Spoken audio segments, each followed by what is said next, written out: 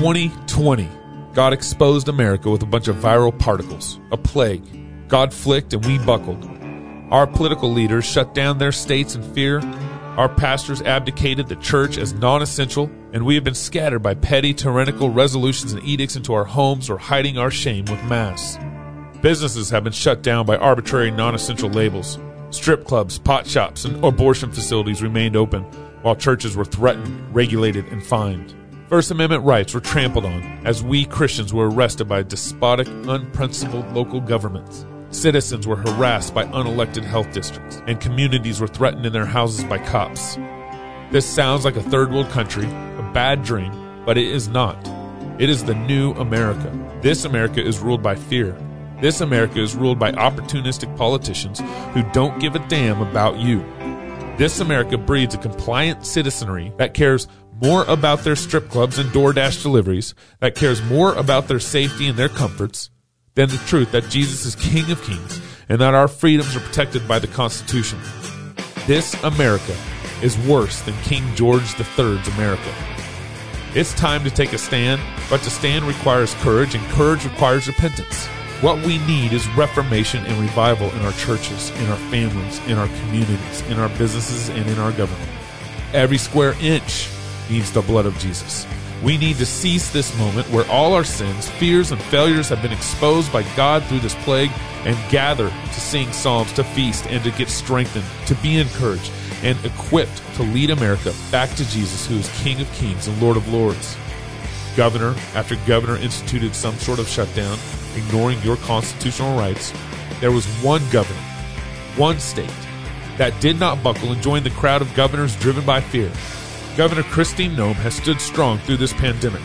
And so we are bringing our first annual Fight, Laugh, Feast rally to Rapid City, South Dakota, April 29th through May 1st. Join us in the land of the free and the home of the brave as we learn to love God, sing psalms, and defy tyrants.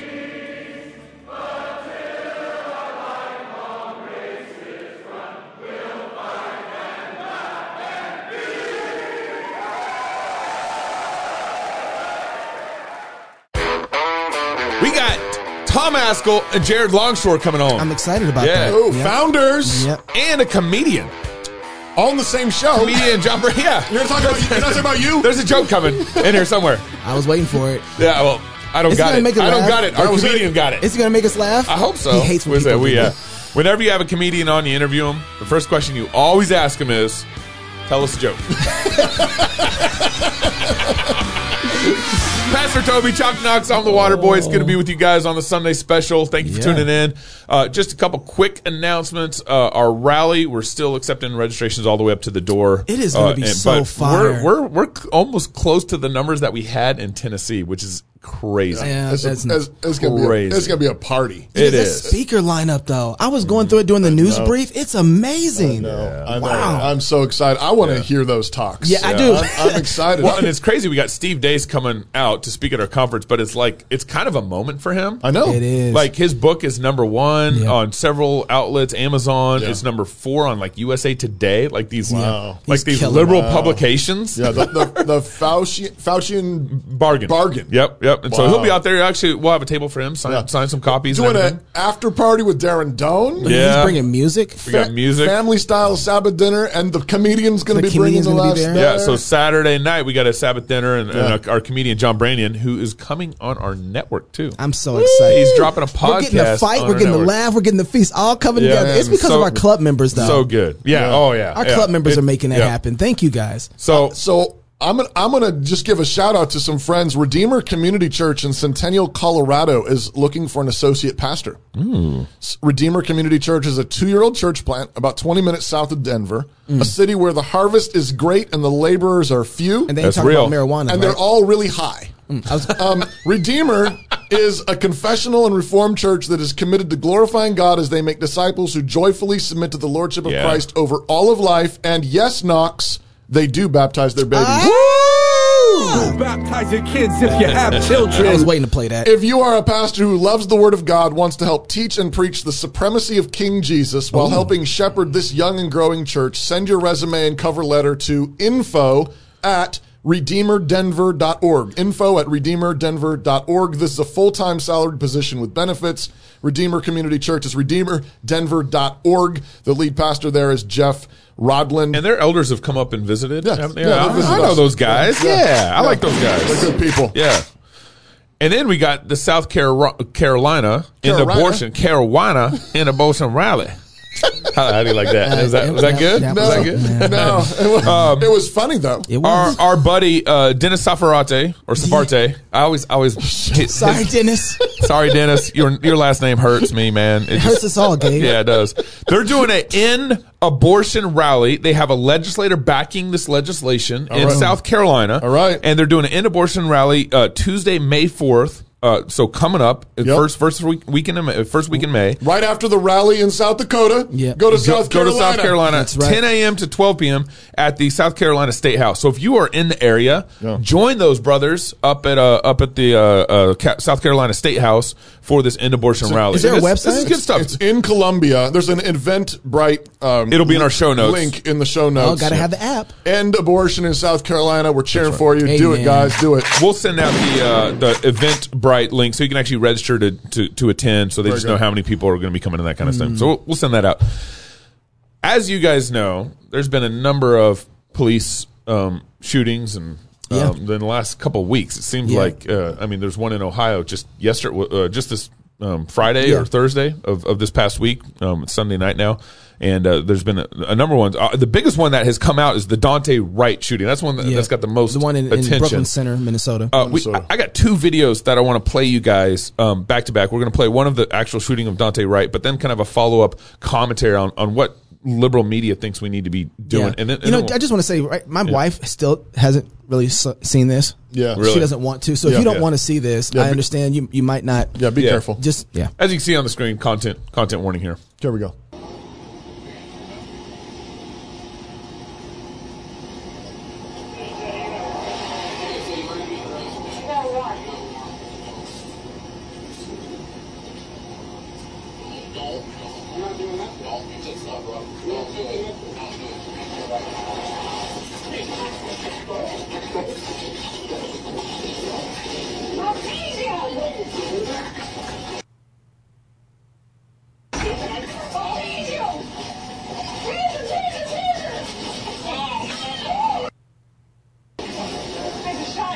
Oh, wow. Yes! So she shot the guy. The guy drives off and wrecks like a block later. Okay. And he died. And he died. Yeah. Okay. Just a number of points I just want to point out. Yeah. One is usually the cop has their gun on the dominant hip, and she pulled on dominant hip thinking it was her taser. That's what she says. That's the narrative of what's being said. You have he was pulled over for some sort of original traffic violation. Yeah, they pulled him over because tags or something. Tags were expired. Tags were expired. Yeah. And then obviously the kid resisted arrest and tried to flee the scene. Did you say something when we were talking about this about her changing hands or something like that? So if you watch the video, you see she has a piece of paper in her right hand. Yeah. Then the kid starts to kind of break free, and then she takes the piece of paper from her right hand to her left hand, which means that to me it's like kind of more consciously like she's getting ready to draw her gun, right? Not her taser. Her taser is going to be on the weak side. Yeah, which you saw the cop in the other video. The cop in the video had a taser on the left side. Yeah. Okay. So we'll talk more of this, but let's go through this next video here. I've been saying we need to abolish American policing as it currently exists. It doesn't work. And we don't seem to have this sort of difficulty when we're talking about any other government agency. So, Nicole, I teach my class of Morgan State students before this. We were having this discussion with a bunch of 19 and 20-year-olds. And I pointed out to them, I said, what's the graduation rate for high school kids in Baltimore? And the Baltimore graduation rate is only about 80%. People are always screaming, oh my gosh, Baltimore public schools are terrible. They need to be taken over by the state. They need to be taken over by the government. Only 80% of these kids graduate. You know the average homicides that are actually solved by police departments? Only about 35%. You know the number of rapes and sexual assaults that are solved by police departments? Less than 60%. You know the percentage likelihood of being shot unarmed as a black person is like 5 times as likely than a white person? Policing doesn't work the way we're doing it right now. And if we had that level of endemic failure in any other government agency, every politician in America would say, not just reimagine, we need to tear this down to the studs and rebuild it. And anything less than that is absolute gaslighting to the tears that this woman was expressing. I am tired of people saying this is a tragedy. We've known it was a tragedy, and no one's doing anything about it. And whether it's a mass shooting in a public school or another black man or another black woman, and I promise you, Nicole, because before this trial is over, I said this when the Derek Chauvin trial began. I was like, we're going to have another shooting before this trial is over. And we have one. If the trial goes another 2 weeks, we'll have another shooting. So we need to start thinking of a different way to approach policing. And if we don't have that conversation, then no one cares about crying tears and no one cares about blood in the streets, because anything else is just window dressing. So is he arguing to abolish public schools also? Is that what he's, I mean, if he's going to keep arguing this way, hey, let's abolish the police force because they're, homicides at 35% rate and all this stuff. Right, and graduation rate's only 80% in Baltimore public schools. Yeah, and he brought that up. Right. So are you also for abolishing public schools? Well, and a university that you're working at. But what I'm afraid that he's actually getting ready to propose is a nationalization of it all. Ooh, yeah. Of some sort. I don't know. I mean, like a lot of these people are saying. That's what I was meaning when he says we. What do he mean we? Right, right. Who's the we? Minnesota. The thing is no. Someone's always got guns. Yeah. Someone's always got guns. So like a bunch of these people want to reimagine policing, and what they put at the local level is like souped up social workers. Yeah, right. They're like, community action whatevers, and it's some kind of like social programs. Right. But then what happens is you still have violent crime. You still have violent offenders. Right. And so you still have to have somebody you call in with guns. Well, who do you do? Who does that if Minneapolis abolished their police force? Right. Who does that if Portland abolished? The federal police. The federal police do. And so basically you end up with de facto some kind of... But they're doing it right now anyway. Basically... The National Guard gets called in. My sister can't go get diapers because the National Guard's there. Where? Right now. In Brooklyn Center. Really? Oh, really? That's right. The National Guard is there. Yeah. But they're down there. Because you have such a poor policing going on. That's exactly right. But that's because they've been sat on. Do you think so? The question I keep asking, looking at this, do you think that we have a policing problem in America? Yeah, there's problems. Right. Yeah. So, but I would say one of the most fundamental problems is that we have set up a structure for policing where they're constantly going around and doing some sort of preventative type of policing. Right. And that preventative type, we've talked about this on the show long before, many times, where there's a difference between preventative, forms of justice and punitive forms of justice. Right. But we've set up the cop structure is constantly dealing with all sorts of preventative actions, and which turns into escalated situations where people end up dying. Yeah. So I don't think anybody should have, well, first of all, I think inspired tags are a joke. It's a made up, we got to register our car with the state. We should never have to do that in the first place. And then his tags are expired, and then they pull him over, and then the situation escalates, and then they shoot him. Right. All in the name of because they were doing preventative justice. And the argument is, hey, we stopped this bad guy because we found him with his tail light broken. And so with Daunte Wright, he actually had a case that was in court where he allegedly, and I say that allegedly, robbed a girl at gunpoint for $800 some, and then he missed the court date concerning that. Well, the reason that he missed the court date, it was an online court date, was because it was sent to the wrong address, and so they actually have it that it was sent to the wrong address. And then the warrant was issued to arrest him because he didn't come to the court date because it was sent to the wrong address. Right. So there's a whole lot of things. I just want to say that with the situation with him robbing the girl, we don't know yet if he's guilty or not. He's still innocent of that crime. Exactly. Until proven guilty. Regardless of what happened here, he should have never been pulled over. He should have, and the part of it inside of the arrest was that he had an illegal weapon. So he had this gun with no purchase on it, right? It wasn't registered. Right. Illegal according to our government's but again, standard. Here we go again. But again, there's government regulations that are making that illegal. Right. And so, but here's what's bothering me at the end. So we got all those problems, which are bad laws that shouldn't be enforced anyway. Right. But the problem is that I'm afraid that if this guy, what's his name? Johnson? Yeah. Jason Johnson. Jason Johnson, if he gets control of the reins on how we reform police. Right. That's bad. Right. But it's also bad if somebody like Ligon Duncan. Because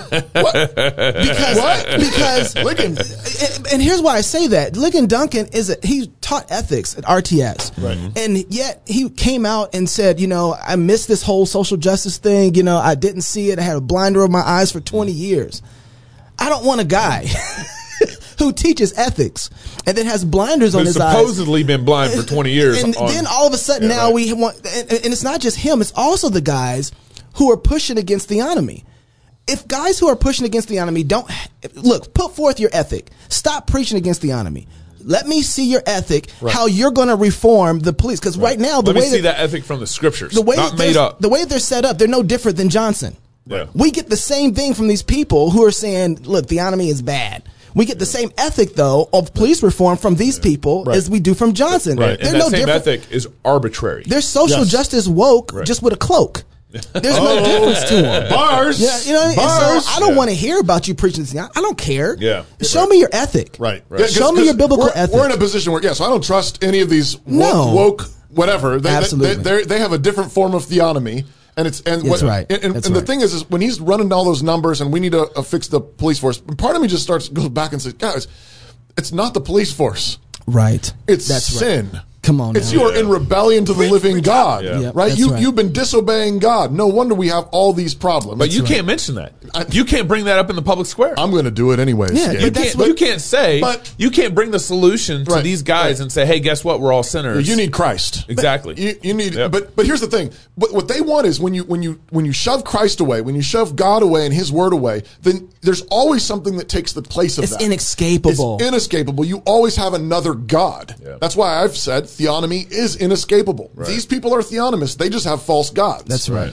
But they lament all these statistics. But what they want is, and this is what drives preventative justice, is they want to be God. Yeah. And so they're chasing everybody around. That's right. Nannying everybody. Preach, preacher. And things get worse, and they say we need more of it. Yeah. Right. The thing that and I think you're absolutely right, because the thing that I'm thinking about is, and just piggybacking on your point, is he wants to abolish this, and I don't trust anything he wants to put in its place. And on the other side, I look at their situation and say, there's problems. Yeah. But you know what? The situation we have now is at least at the core of it, there was still sort of this Christian common law tradition of innocent until proven guilty, 2 or 3 witnesses, and so on. It's eroding quickly. I mean, we quickly have mob justice overtaking it. The city manager in this case got fired because he was wanting the cop to go through due process. because the of mayor, due process. The mayor fired him. Yeah. Yeah. Because the city manager wanted the cop to have a fair due process. That is insane. Yep. And what makes it even worse is that it's coming, the people who were upset, majority of them with the black community, was upset about him saying that. And I want to say, if anybody should be screaming for due process, if anybody who thinks they don't get due process, it should be us. Right. No, give her due process. We want justice done. Right. Yeah. You know? So, but this is what interesting. So right now, people have been playing the Daunte Wright clip, and everyone has been like, guys, this is horrible. But then there's this other clip that has popped up in contrast to the Daunte Wright clip. He said he's not going to shut off the car. So. He's not going to shut off the car. That's all right. Just keep an eye on it. Just get the right foot. Just stare up. Put your hands on the steering wheel. No. What are you reaching for? No, whoa. Hey, get out of the car, man. You got a gun right there. Whoa. Get out of the car. There's rights to this. Get out. There are rights to this. Do you have a There are rights to this. Whoa, get out. Hold up right there. It's open. My hands are up. No, you got to. This is on body cam. You have a body cam, sir? Put your hands over your eyes. Do you have a body cam? Put your hand over your eyes. Do you have a body cam, sir? Put your hands over your eyes. I will send this dog on you. I will shoot you if you do. Don't. Put your hands. You have rights too. You have rights too. Don't you dare. You have rights. You cannot shoot me here. You need to constitution. You know that. Right. You have a weapon. Okay. Yes, I do. And it's don't. What I need you to do. Hey. You guys are grabbing me on this is also unconstitutional. Body cam request. Can you quit yelling so I can talk to you? You have a gun for me, sir. Right now. I need you to relax for me, okay? I will shoot you if this possible. That is a threat, and so open that. You have no body cam. Wow. You know this. He has a My hands are open. My hands are open. My hands are open. You need to get out of the car so we can remove you from that weapon. You cannot. No, it is constitutionally owned. I see that. You have a concealed carry permit. It is not concealed. Yes, you can see the weapon. It's right there. Don't body do cam. it. What are you a favor. Just please step out of the car. That's all we're asking you to do. Oh, you're asking me not to gun? Yes. Conceal your weapons, please. No. This is how we treat each other civilly. This is how we act civilly. You know Sir. this. Right eye! Right eye! You got cover? No. Yes, we do. Don't. Just please. Do you have body count? Please. Do you have body count? Do not forcibly remove Do not. Don't. Do it. Don't. You know that. That's not Please. I need you to get out of the car. Then out. Hey, I see double blue, sir. They're going to shoot me on double blue? Just relax. No, just relax. Hey, just please get out of the car. Look at his leg. You know their rights to this. Listen, we can figure this out. We can talk about this, okay? Oh, this But I right know now, about this. we can't talk about it with you not listening to us. We're not listening. You are first of the driver. All I'm asking you to You're do. violating my rights right now. Let go of me. You just put your hand on a gun, Sir. Whoa. No, you pulled a gun on me unconstitutionally. Please. And I did my in response. We don't want Please. to do this, man. Just get out of the car. I'm just asking. We'll get this figured out. Just come out and just get out of the car. You release me now. We can't do that. Release it. I have Second Amendment rights, David. Okay. Just get out of the car. Come on. Come back here. We'll Excuse talk me? about it. Excuse me. This right here is a reason We'll to get defend this- myself, cast a doctrine. You know that. We'll get this figured out. Don't do it. Please. Just come on. Get out of the car, sir. Just get out of the car. Just step out. The gun's down. No, just step out. Get out of the car. Just step out of the car. Don't do it. Get out of the car. You're on double blue. You know what's going to happen, right? Just stop. You need to get out of the car. That's No, a I lawful don't. order. You're going to go to What, jail. a gunpoint? Oh, take me to jail then. Go ahead. Just come Now on. you're obstructing. I can't. No, you're obstructing. You're pointing a gun at me, sir. Right now, my life's in threat. Okay. Well, we I don't have. even see body cam on this, sir. I'm just going to drive away. I'm not going to bother anybody. you're Hands not. on the seat. Don't do this. Don't do it. Don't. Wow. Wow. That is intense. Oh my goodness. That is intense. He The guy just drove away, Yeah, he said blue on blue. which means he's a cop. He's some apparently. kind of cop. Yeah. Or he claims to be. Or at least was claiming to be. Man, those cops. The cops. I've said this before and I'll say it again. The award goes to the police officers. And actually, if Daunte Wright would have had a police officer like that too, I think that He'd still be probably alive. would still be alive. Yeah, I know. Yeah. I ain't never seen nothing like that before in my life. And I want to say I respect the guy in the vehicle a lot. I know. He knew his law. I think that he was was foolish. responding logically. I think that was foolish and maybe a little crazy to do something like that. I would never instruct my son or train him to do anything like that. But at the same time, I'm looking at that situation like he was right in every way. Yeah. It's almost like, why not just watch? You're right. I know. You're right. Can you do that? But they both, they were all did well with training. Whatever their training was, they all kind of held it together. Though. But there is something to be. Okay, this is. I think this guy got pulled over for expired. We I don't know why he got pulled over. I really want to know if he's still alive. I just want to know if the guy. I want to know what happened too. Can we get him on the show? I want to talk to him. Yeah, you out there? We gotta. If you're watching, email us contact at fightlaughfeast.com. Compare that though to the gal who accidentally pulls her taser. Well, that's what I'm trying to figure out. Her gun. Who pulls her guns thinking it's a taser or claiming it's a taser. Yeah. That's at the very least, that's not good training. No. Right. No. When you're under stress, and you pull your gun from your dominant hip and not your taser, thinking it was your taser. Whoa! And this goes back to your point. If I didn't see the clip, but if the Ligon Duncans of the world are saying, I haven't thought about this issues of justice for 20 years. I've had a blind spot for 20 years. Then what kind of training did you have? Yeah. Oh, that's right. What is criminal justice? Bars. What are the principles by which we judge things? Yeah. And if it's not God's word, if we are not going to just full on say, no, we're theonomous, we believe in God's law, it applies everywhere. No wonder you got a blind spot. Then how are you going to do anything better than Jason Johnson on MSNBC? Well, That's right. No, because in your situation, we still get the rights of the world that have to deal with. I don't know what to do with that clip, guys. I don't think in no way in the world I get away with that. I know that's the comeback. I know. I know. Right. I don't, and I wish. Which is why we need God's law. We need that. Pastor Tom Maskell and Jared Longshore up next. Tom and Jerry. Talking about the Institute of Public Theology. I'm so excited about this. See if we can get them to say that they're theonomous. Oh, they have said that. Behind the scenes? Well, we'll talk about that more. Without clearing their throats. More cross-politic coming up next. No caveats. When a medical need arises, hundreds of thousands of Christians across the nation care for one another by sharing financially for those medical needs. Samaritan members pray and reflect God's love and care by providing for one another. While times continue to change, God's love doesn't. He cares for us as we are called to care for one another.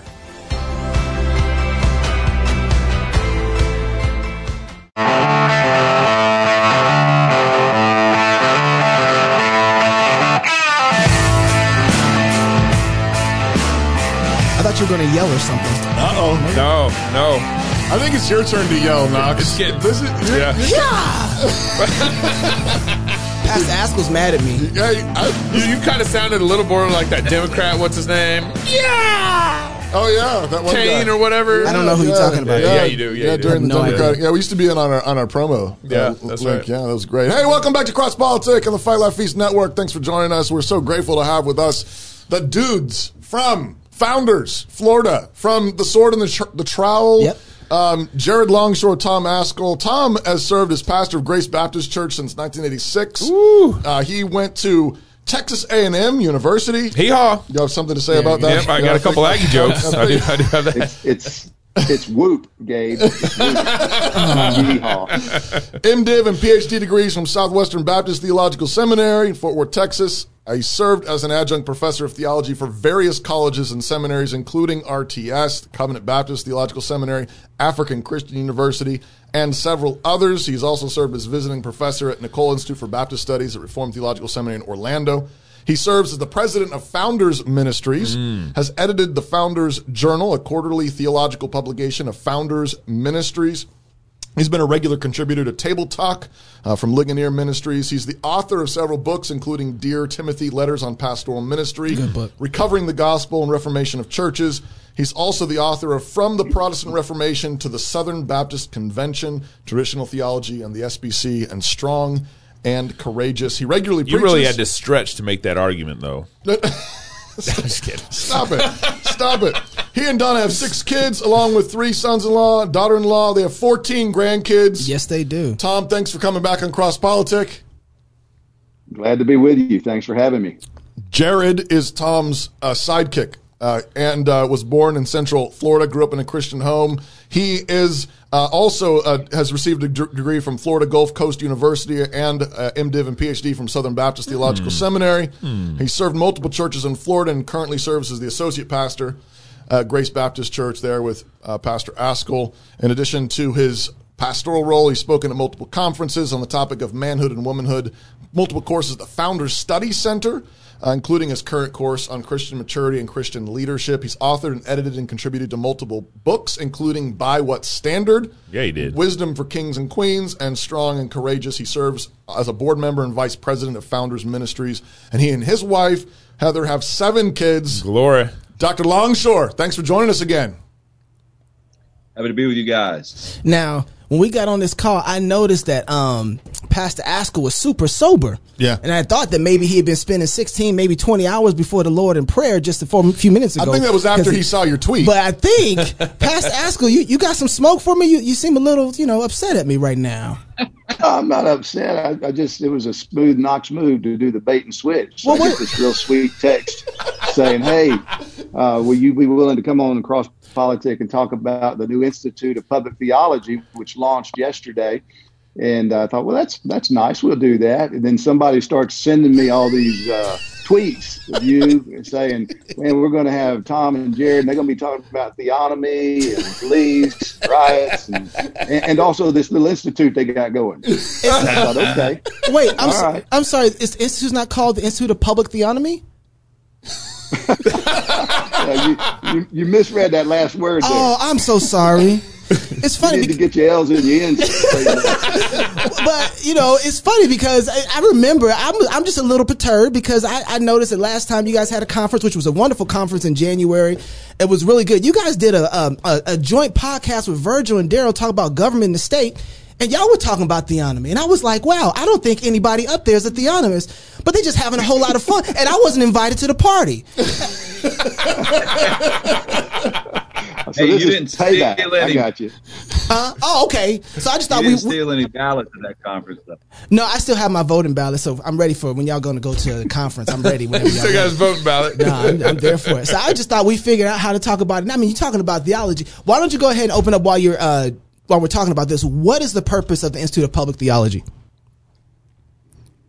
Well, this is an institute that has been born out of a lot of conviction and a lot of blood, sweat, and tears and thought. Actually, over the last 25 years, I was recounting it to someone just recently, and the genesis of what we have just launched, you can trace back to about a year ago with things that the Lord set in motion. But there's a prehistory to it that goes back 25 years ago when I read a little 2-inch column in the Wall Street Journal that said that MIT was putting all their courses online for free.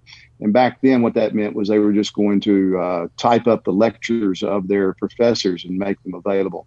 So from that, Founders has tried to have a place online to be training folks. We've done the Founders Online Study Center for the last 20 years.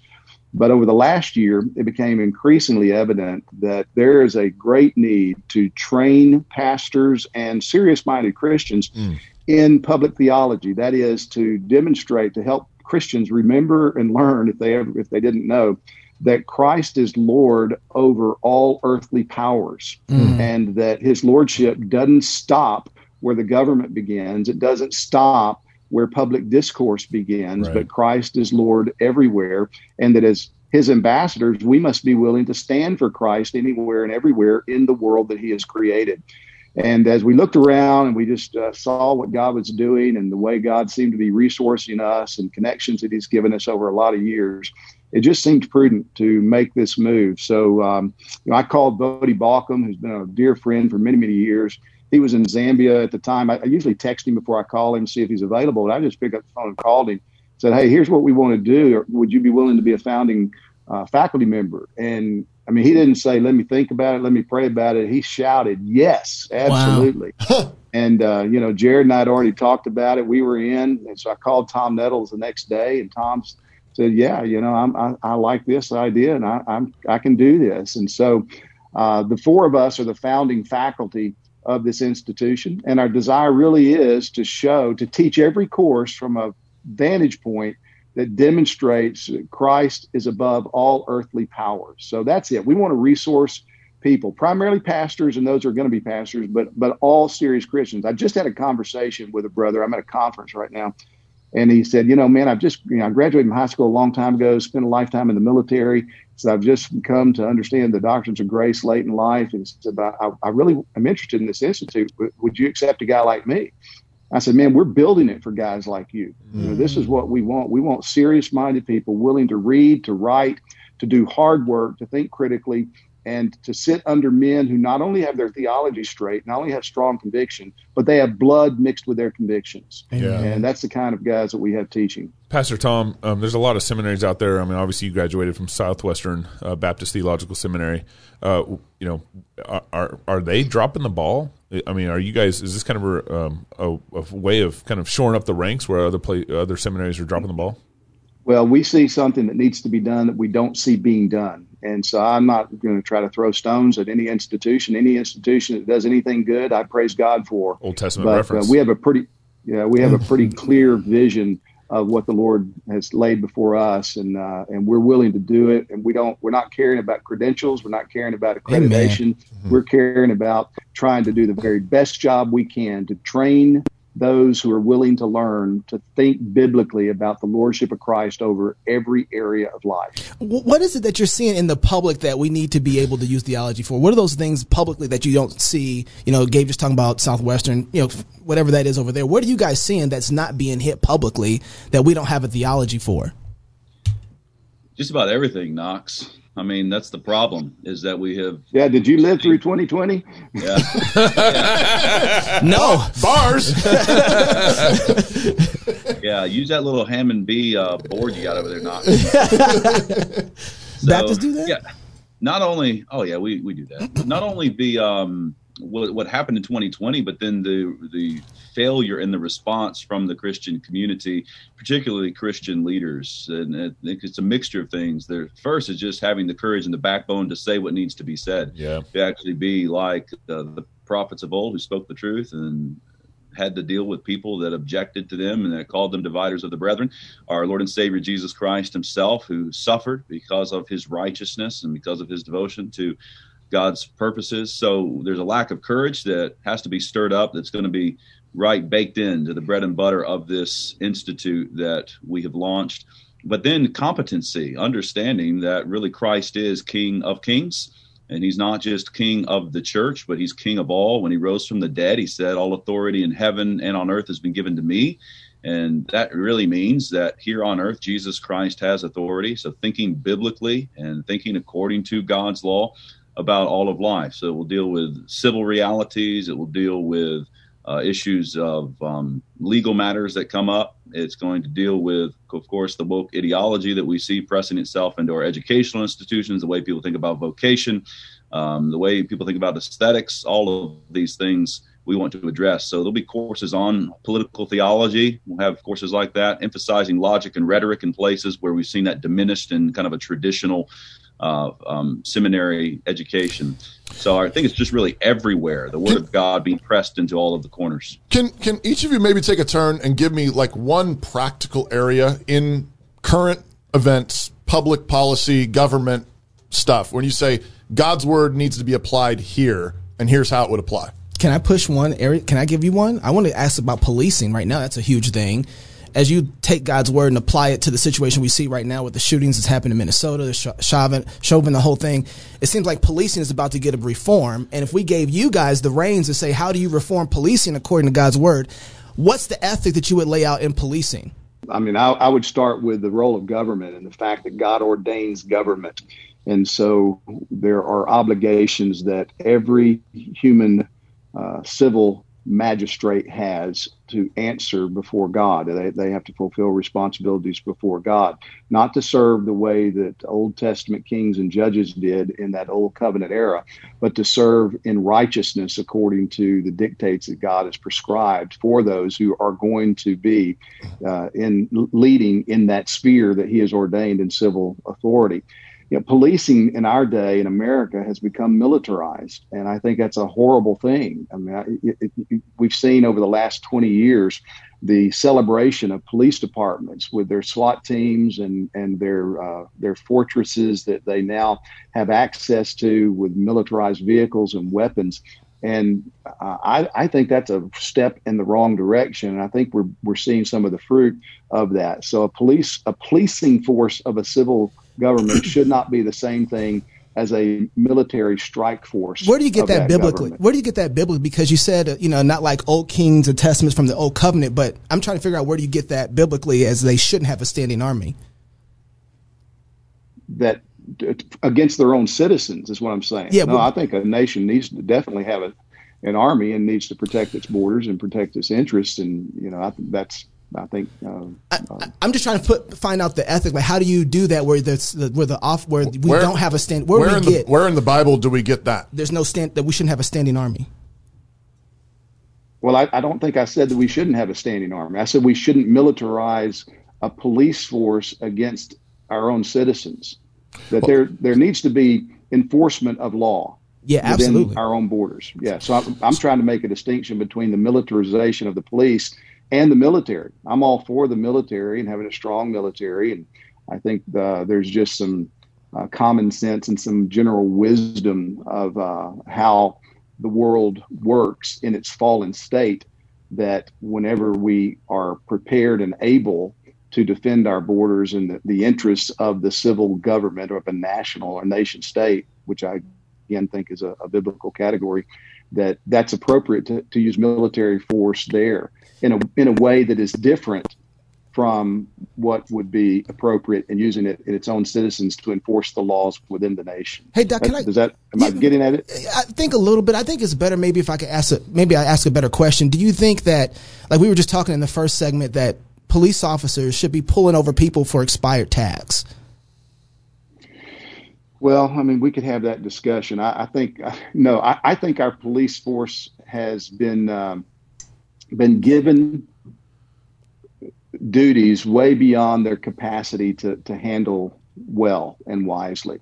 So, the individual things like that, we can debate the wisdom of that given on a lot of bases, whether, time, energy, resources, what is involved in expired tags, whether or not a civil authority should even have business saying that. So there's a whole lot of earlier conversation that we need to have before I can answer that with a straight up yes or no. Yeah, and I guess I want to say, well, where's the crime at? There's no crime, then it shouldn't be done, right? Like if Romans 13 punish wickedness, having expired tags isn't wicked. Therefore, there's no victim. Don't punish somebody who has expired tags, right? Don't pull them over. Knox, and underneath that, if I can jump in, underneath that is the understanding that you need to legislate laws that are righteous and not laws that are unrighteous. So you've got the case like up in Alberta with James Coates. What should the police do? Should the Canadian Mounted Police have entered into that sanctuary and began to observe whether James Coates and his church was in accordance with the chief medical health officer's mandate? And the answer is no. They should not have entered into that church. They should have objected and said, we're not going to enforce this law, although it is actually on the books. If you look at the Albertan magistrate or the Albertan legislature that established the law that gave Dina Hinshaw the power to do, in her opinion, whatever she wanted to do to slow the spread.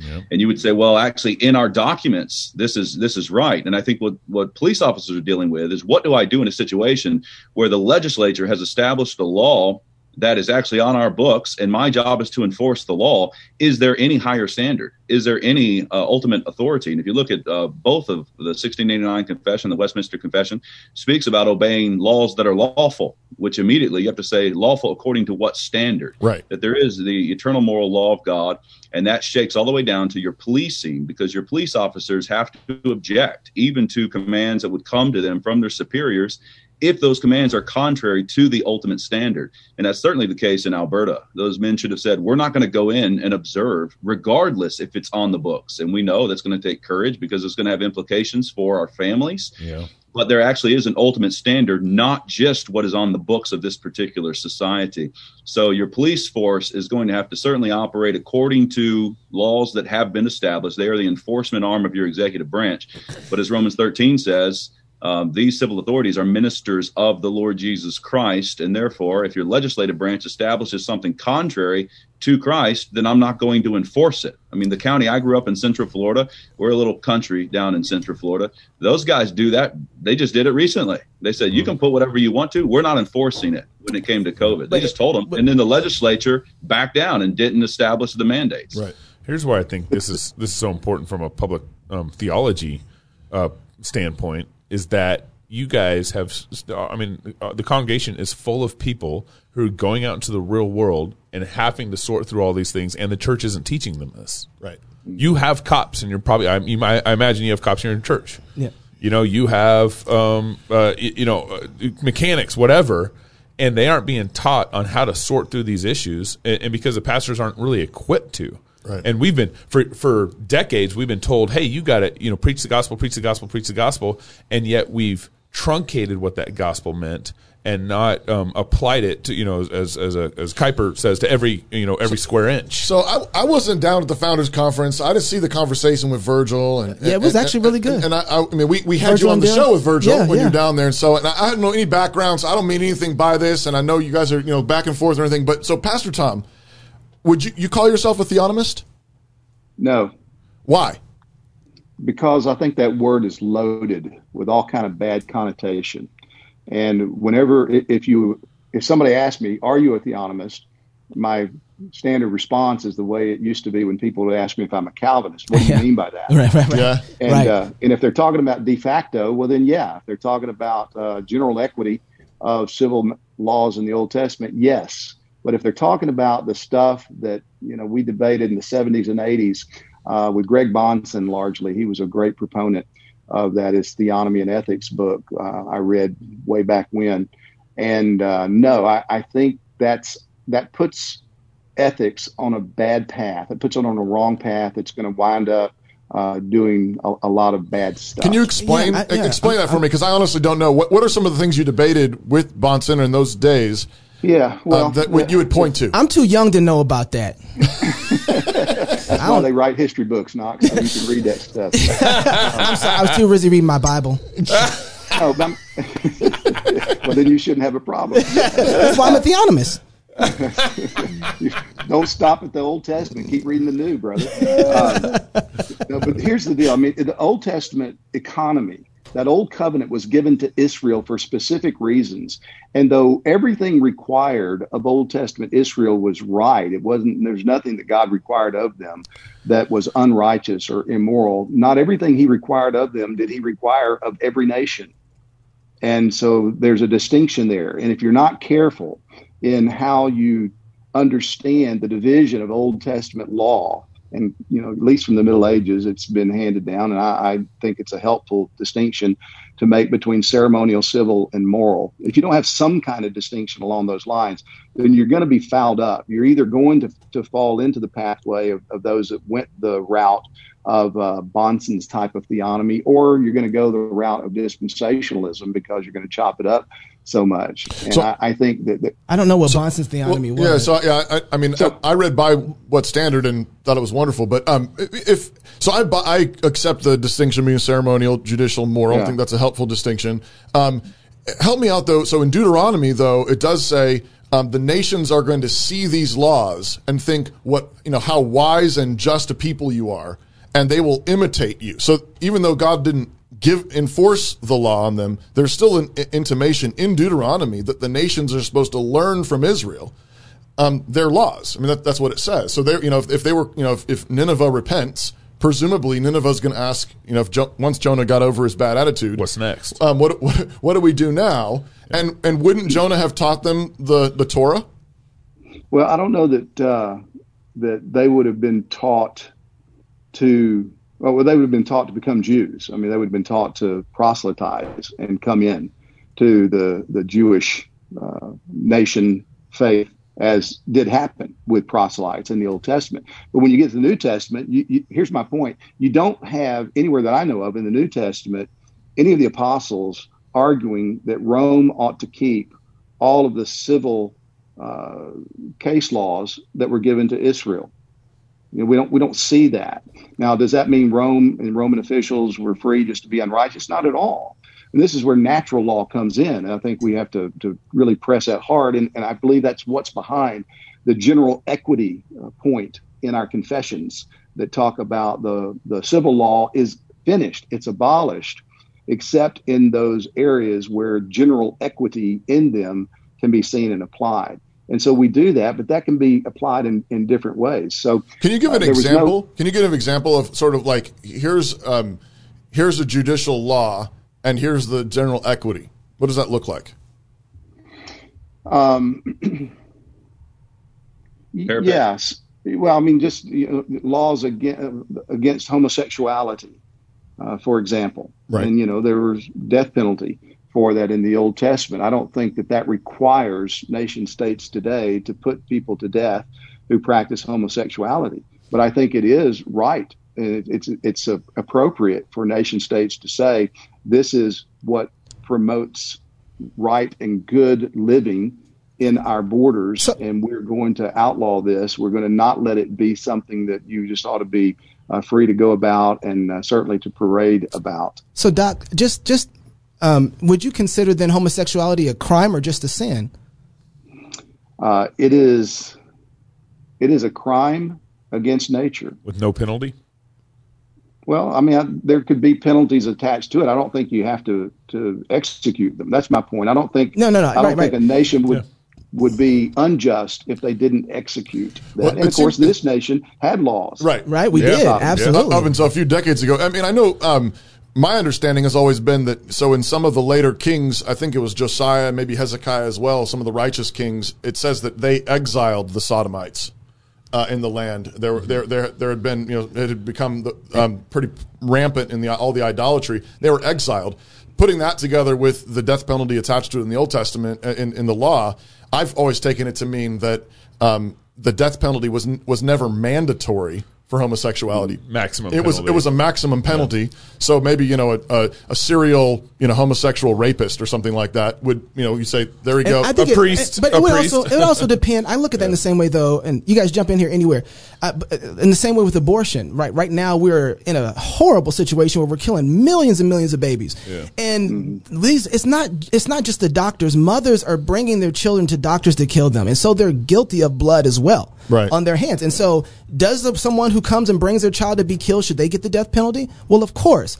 We're not at that place yet, and there's a progression to righteousness and sanctification that we do need to bring forth the law, set it up, and it doesn't happen just overnight, so it's not like tomorrow we start killing everybody. Right. No, but there is a point, like you were talking about, there's an exile, right? But then the law is set in place at that point, and then we work our way towards more righteous society. Yeah. Is that, would you think that same way too, Doc? Yeah, I mean, abortion is murder. Yeah. And we have laws on the books against murder. And all of those who are complicit in that, there are different levels of responsibility. Right. But we can't let the argument be shifted away. And I think that's what's happened largely just by virtue of it being so commonplace. That seems so very theonomical to me in the same way, because that's the same way we're doing it. Every time that I look at a law, I want to work through, well, what are the case laws that operate because if we're going to talk about justice and righteousness, we don't know what just punishment is if we're not using God's standard in order to say, we don't kill people who are thieves, right? Well, based on what standard? Well, God says not to kill a thief unless he comes in your house at night. Right. What we need to do with this, we definitely need the conversation on theonomy. I think that there are people that are working through it. And as Tom said, it is important to say right away, what are you talking about? Are you talking about that there is an eternal moral law of God that rules over all, to which we should pay attention when it comes to our civil dealings, how we're going to establish laws, and then how we're going to punish criminals? And the answer to that is yes. I just think all Christians everywhere are going to say yes and amen to that. Yeah. Now, if that's what you mean by theonomy, great.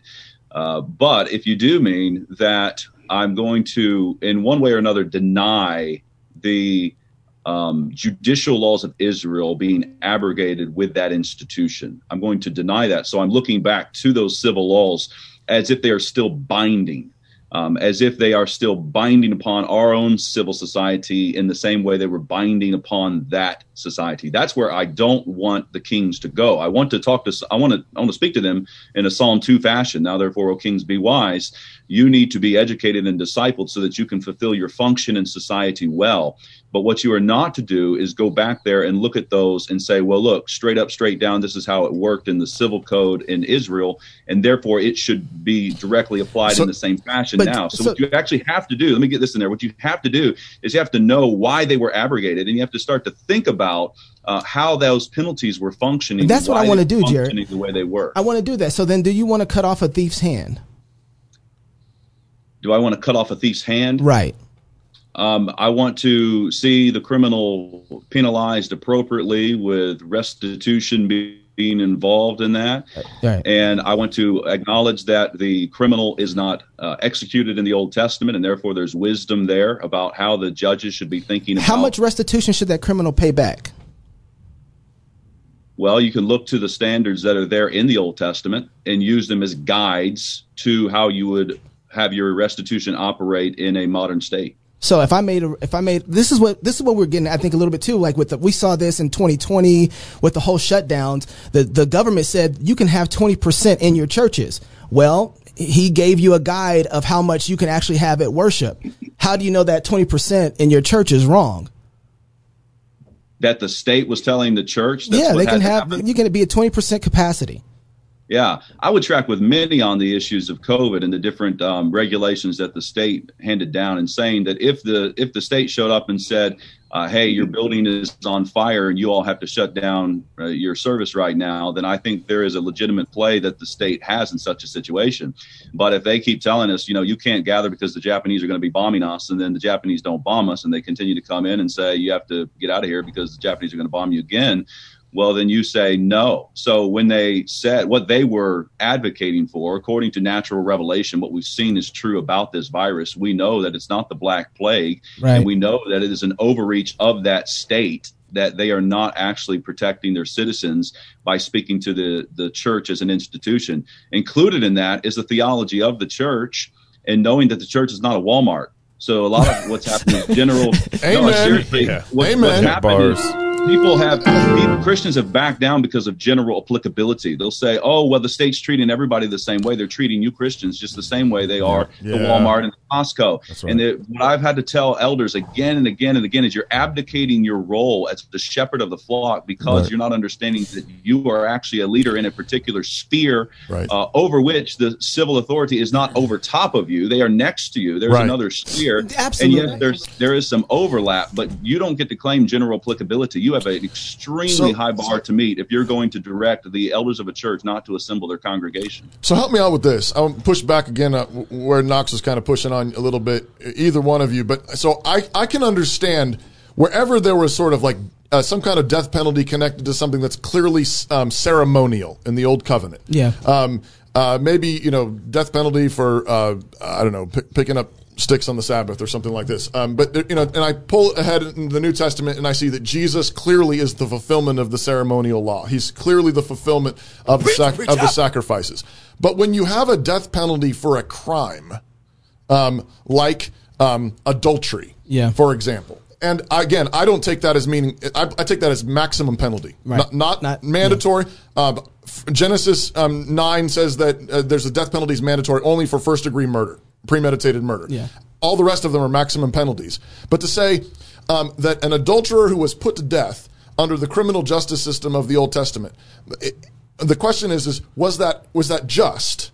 And if it was just, in the character of God, then how can that possibly change it now? How could it possibly change to say it would never be just to put an adulterer to death as a maximum penalty now, if it was the case then, because God doesn't change, his character doesn't change. Yeah, the way you phrase the question, though, loads it a little bit that I don't think is helpful. It's not if it was done then and it was just, how could we say that if it's done now it couldn't be just? The question is, should it or must it be done now? And there are all kinds of positive laws. And this is one of the concerns I have with the old school theonomy, is it doesn't seem to have a place for positive law that was completely appropriate for God to give to Israel, that he has not given to Rome or to Greece or to France, because he was doing something specific in the history of redemption through the nation of Israel that he's not doing any longer.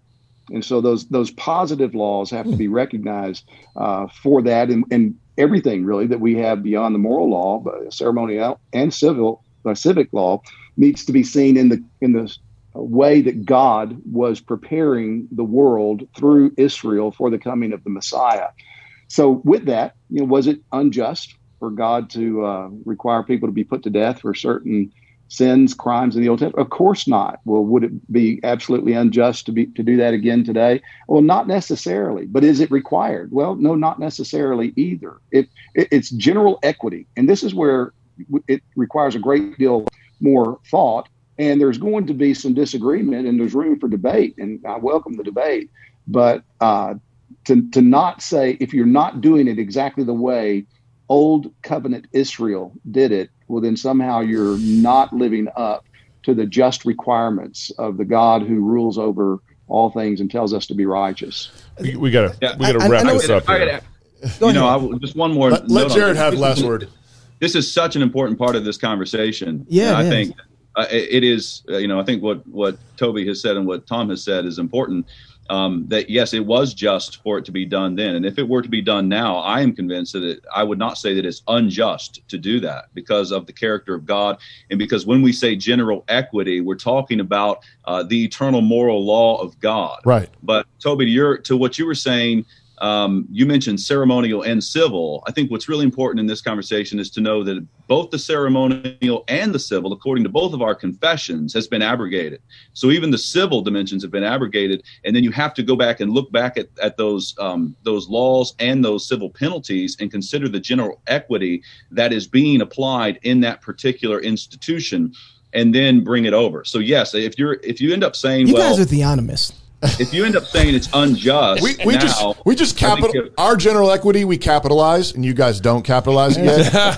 you know, can I just say that? I know I want one last question. Okay? No. We need to wrap it up. End, but here I want to say this. But I get the last question. Quickly, go. But after Knox, go. No, I'm wrapping up. Go. Well, my question is a good wrap-up question.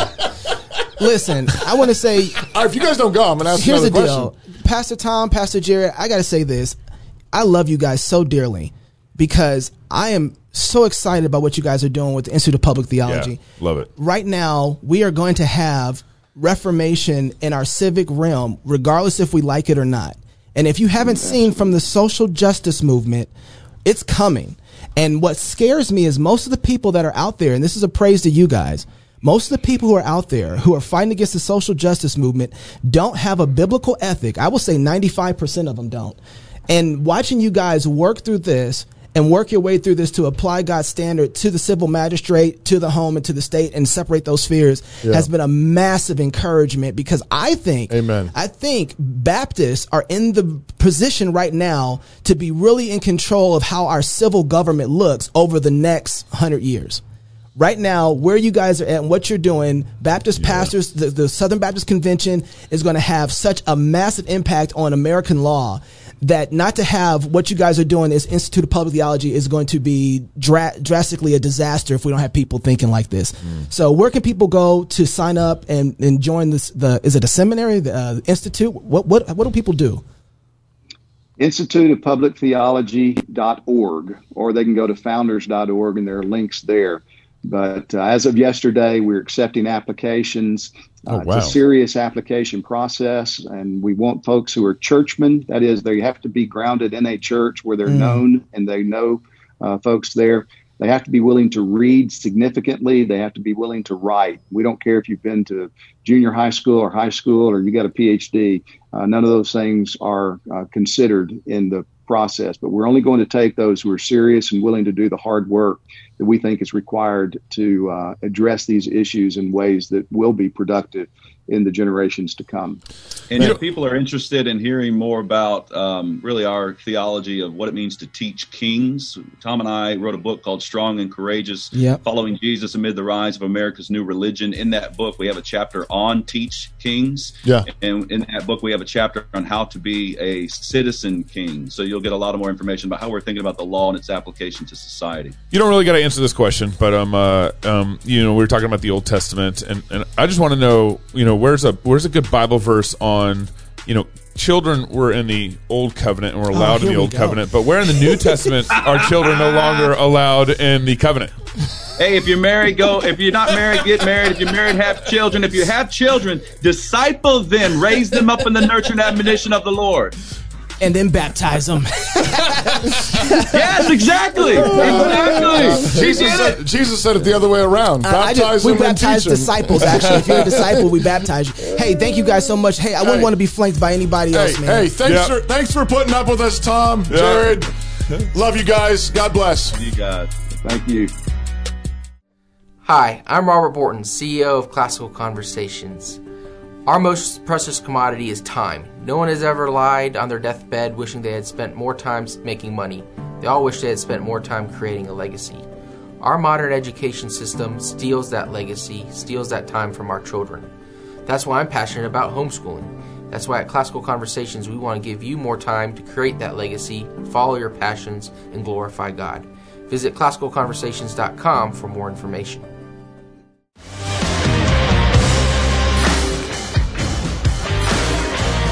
Well, Lord bless Tom and Jerry. I hope I still have friends. I was just bringing up our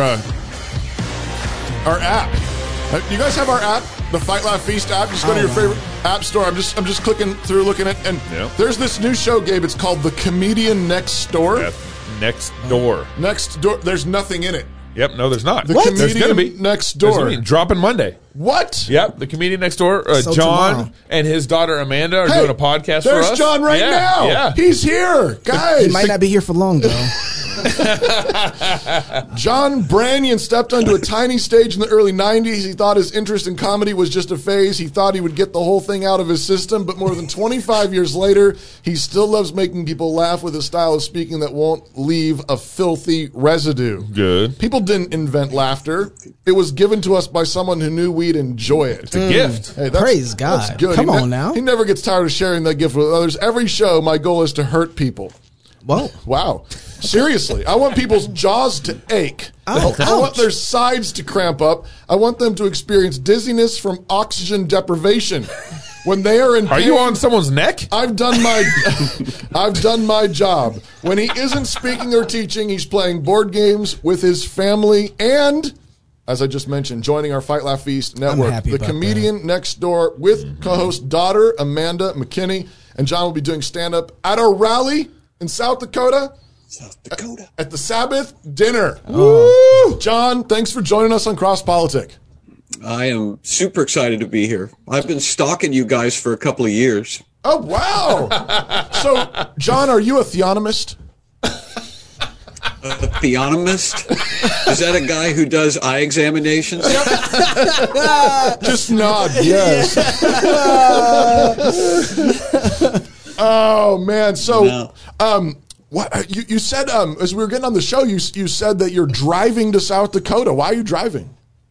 I'm driving to South Dakota because I don't like the Orwellian airline experience. Last time I got on an airplane, which by the way, 2020 we had a little thing here in Indiana where I live called COVID. I don't know if you guys heard of it. No, never heard of her. Spell that for us. It shut down. It shut down my entire schedule. My whole calendar disappeared, and so I did like 4 shows in totality last year, four live shows. Wow. So it's going to be a spectacular show when I get out to South Dakota. I don't even remember which end of a microphone to point at my face. So you have to brush off the dust and get out there. I don't understand how a comedian becomes a comedian in the first place. Like what's wrong with you? That is precisely the right question. What is wrong with you? I didn't do it on purpose. It was never a dream of mine. I just went on stage sort of as a hobby because I was watching television one night. I looked at the guy who was on stage, and I said to my wife, "I'm as funny as that guy." And she said, "I think you are." And what a good wife. So I went down to just do an open mic, and I thought I would be done with it. And then here I am, 30 years later, still getting phone calls to get on airplanes or get in a car, as it may be. How many shows were you usually doing before the 2020 apocalypse? Between 60 and 75. Wow. Okay. And so do you make a living doing this? Yeah. Or you have? I did make a living doing it. You did. Are you an essential service? Apparently not. Apparently humor and levity is not something that people need to survive. So, wow. I just got to ask you right now, speaking of 2020, as you look back at this, one of the things that comedians have helped me see things really clear. Just growing up, comedians have always been the ones to see things clearer than everybody else. And until they started getting canceled, they would say things that no one else could actually say. That's right. And so as you look over 2020 this last year, what's the clarity that you have on this, and kind of where's the funny in it, as you look at it? Well, the thing about funny is that it is inseparable from pain and suffering. And I think that's by design. In order for something to be funny, something first has to hurt. And so knowing that's the reason that God gave us a sense of humor. It's the reason God created comedy, is because he knew that there were going to be a number of things that were terrible about living, and that we were going to have some way of coping with them, dealing with them. And so that's why we have a sense of humor. So John, but was there a sense of humor before the fall? Before there was pain and suffering? Was there?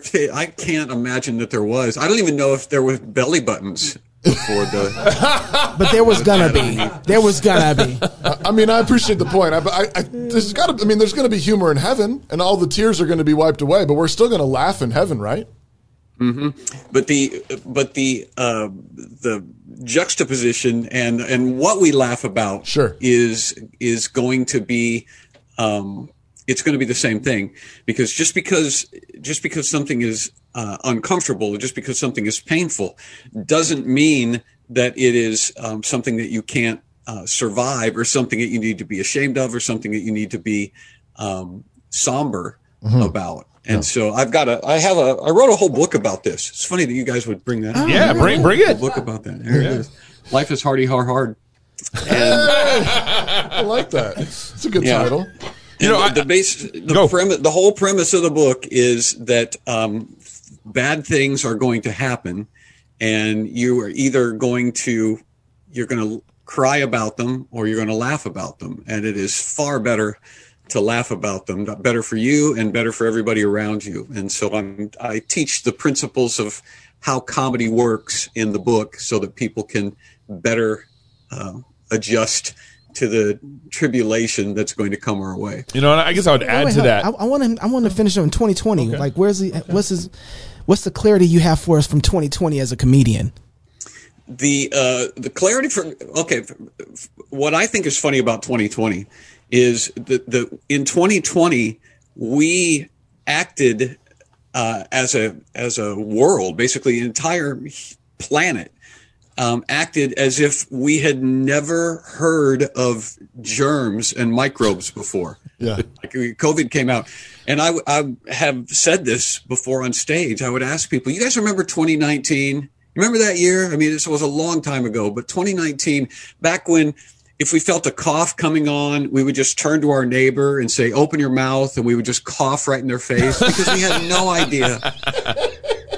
We just had no idea that germs were spread by sneezes and coughs. Wow. And but if you take the perspective that we basically forgot about 150 years of scientific discovery in 2020 and acted like we had no idea how we were going to survive a virus. Oof.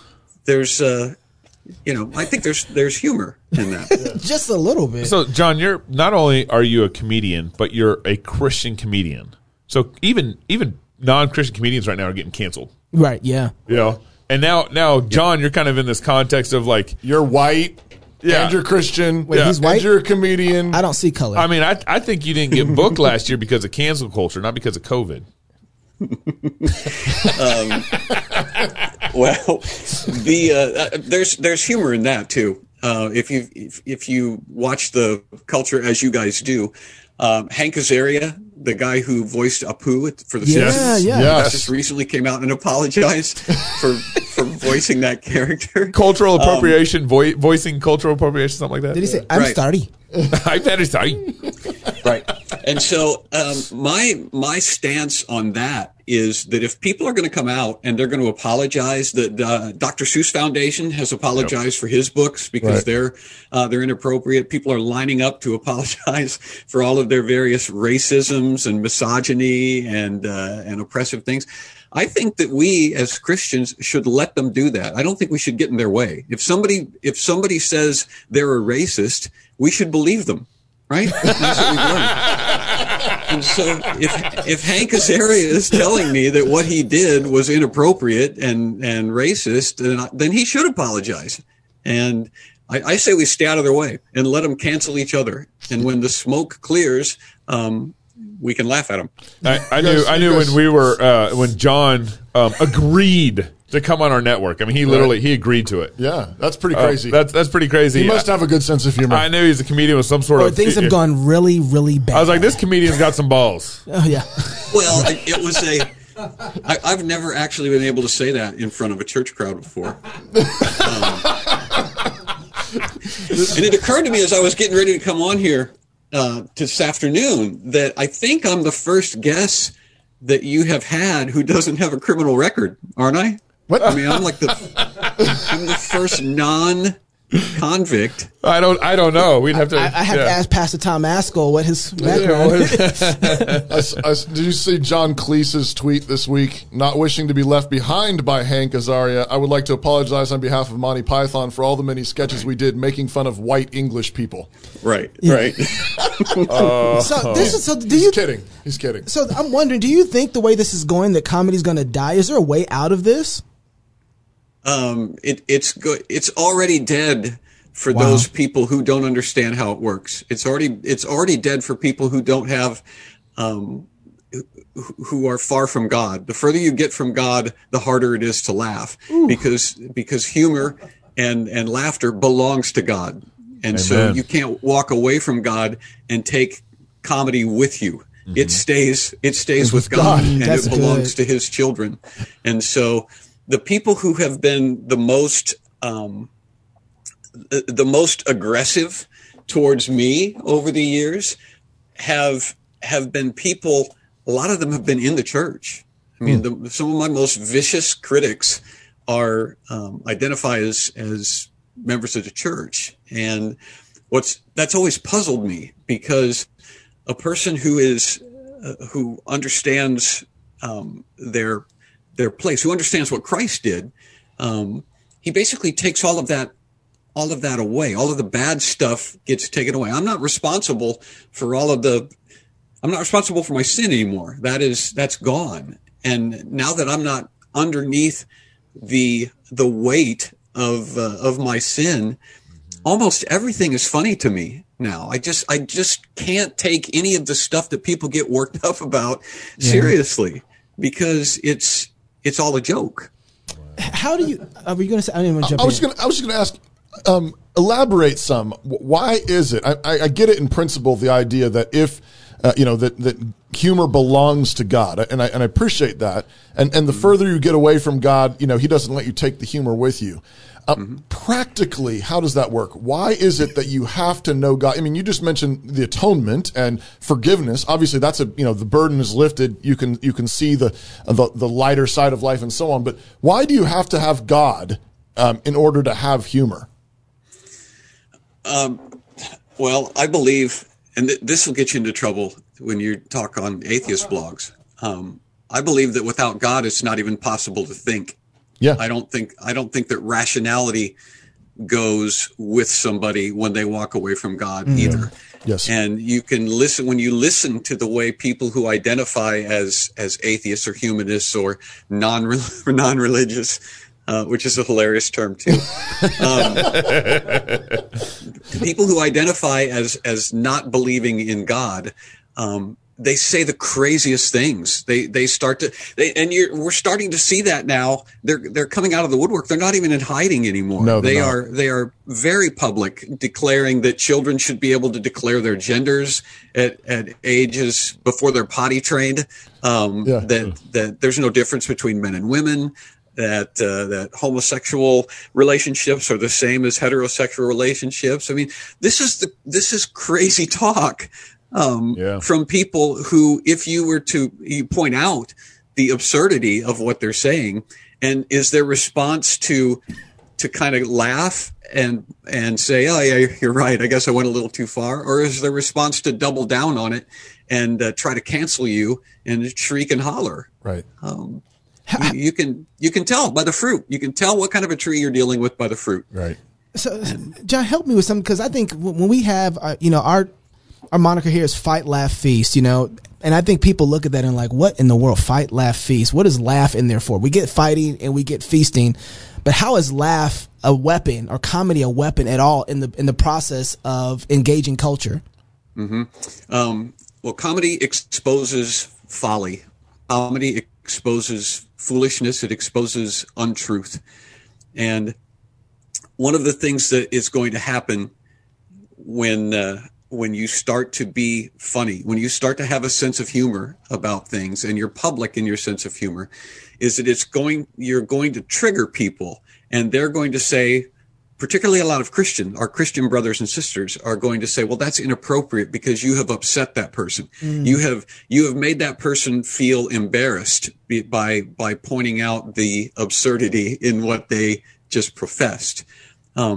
but that's the whole point of humor, is that it is a much more palatable and enjoyable way to have your foolishness exposed. If somebody can point out a stupid thing that I have said or done, and we can laugh about it, that's way less painful than struggling under humiliation and shame that comes from trying to justify your wrongness, from to try to justify sin is what makes people feel ashamed. It's what makes people feel guilty. And all of that goes away when you just acknowledge, yeah, I'm fallen. I make mistakes, and I'm a bonehead sometimes. Let me tell you about the last bonehead thing I did, and then everybody can laugh about it, and it becomes a virtue. Yeah. But when you know that somebody is going to laugh at you, it makes you careful.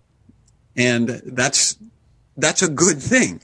The fear of embarrassment is absolutely a good thing, because it makes us thoughtful rather than just flying off the handle or going off half cocked.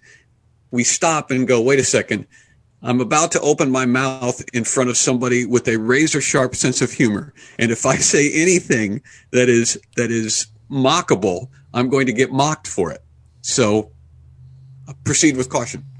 That's really good. I've always thought the humor, and I think this is what you're getting at, it assumes actually a really solid world. It assumes truth. Like relativism is the great enemy of humor.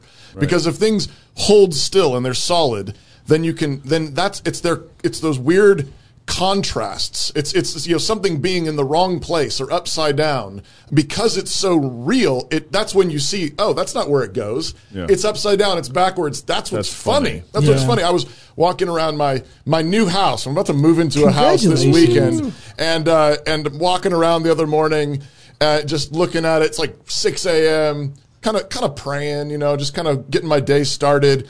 And all of a sudden, I just sort of look down, and I'm up in my kid's bedroom, this brand new bedroom. We put carpet down and stuff, and I see something out of the corner of my eye, and I go flip a light on, and there's this big pile of dog poop. On your new carpet, brand new house, carpet. I'm going to keep identities hidden but it was hilarious. Like I just started busting up laughing. I started cleaning it up and everything. And just like, what's this doing here? This is funny. This is hilarious. God's reminding you, this is a house to be used. This is a house to be used. And, don't take it too seriously, God's still working on me with that one. Hey, who put the poo here? Who put the poo on the floor? You notice I'm the one that brought up the poop this time. Usually you do. Yeah. I was actually waiting to do that, but I didn't do it. Hey, John, before we go, there are a lot of people who are still not wanting to come to the conference yet because they don't have a good enough reason. I'm going to give you the last word for the rally in South Dakota. Why should people come out to the rally in South Dakota? People should come to the rally in South Dakota because there are fewer and fewer places on planet Earth, specifically in America, where people with a solid theology, who genuinely are seeking God, congregate. There is a vast majority of the people who are trying to decide whether or not they should come to South Dakota are going to go on Sunday to a church that is chock full of bad theology and feminism and liberalism, and they don't even know it. And so they need to set aside the time to come and bond in real Christian fellowship with fellow believers. Wow, thank you. Comedian Next Door drops next week on our app. It does. Next week, their first episode on our app Monday. Monday. Hey, by the way, Amanda is hilarious. Oh, that's your daughter's they do their great. podcast together. She is great. You guys are going to love their show. John, thank you for joining us, brother. Appreciate you. Can't wait to see you in South Dakota, man. Yeah. If you're single, get married. If you're married, have kids. And if you have kids, go baptize them. Until next week, love God with all your heart, soul, mind, and strength. Love your neighbor as yourself. Go fight, laugh, and feast. This is Cross Politics.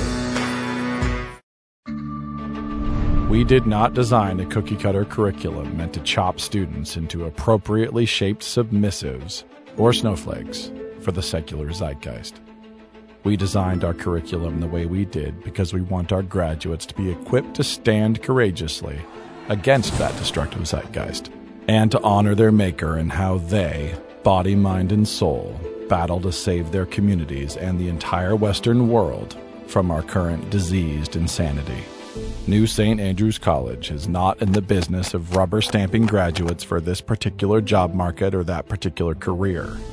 We aren't happy unless our graduates are equipped to tackle any constructive cultural task anywhere, from courtrooms to hospitals to job sites to movie sets to the highest risk job and the most important setting of all, the raising and training of the next generation of immortal souls around dining room tables and in pews. The world may have gone mad, but it's not the first time. It has been saved before and by particular people, many of whom shared a very particular type of education. Augustine, Calvin, Jefferson, Churchill, and many lesser-known heroes in times of madness all had one type of education, one type of training in common. And it's the same kind of rigorous education we currently pursue surrounded by the rolling wheat fields of Idaho. By God's grace, our civilization will be saved, or rebuilt, from the smoking ruins. The men and women capable of such a task, capable of fearless joy and fiery laughter, all while undertaking such hard cultural labor, those are the kind of graduates we want, the kind we expect. They are why we exist, and why we teach what we teach. So you might call it a major in world building, or culture shaping, or a major in saving civilization. We call it classical Christian liberal arts. New St. Andrews College, saving civilization since 1994.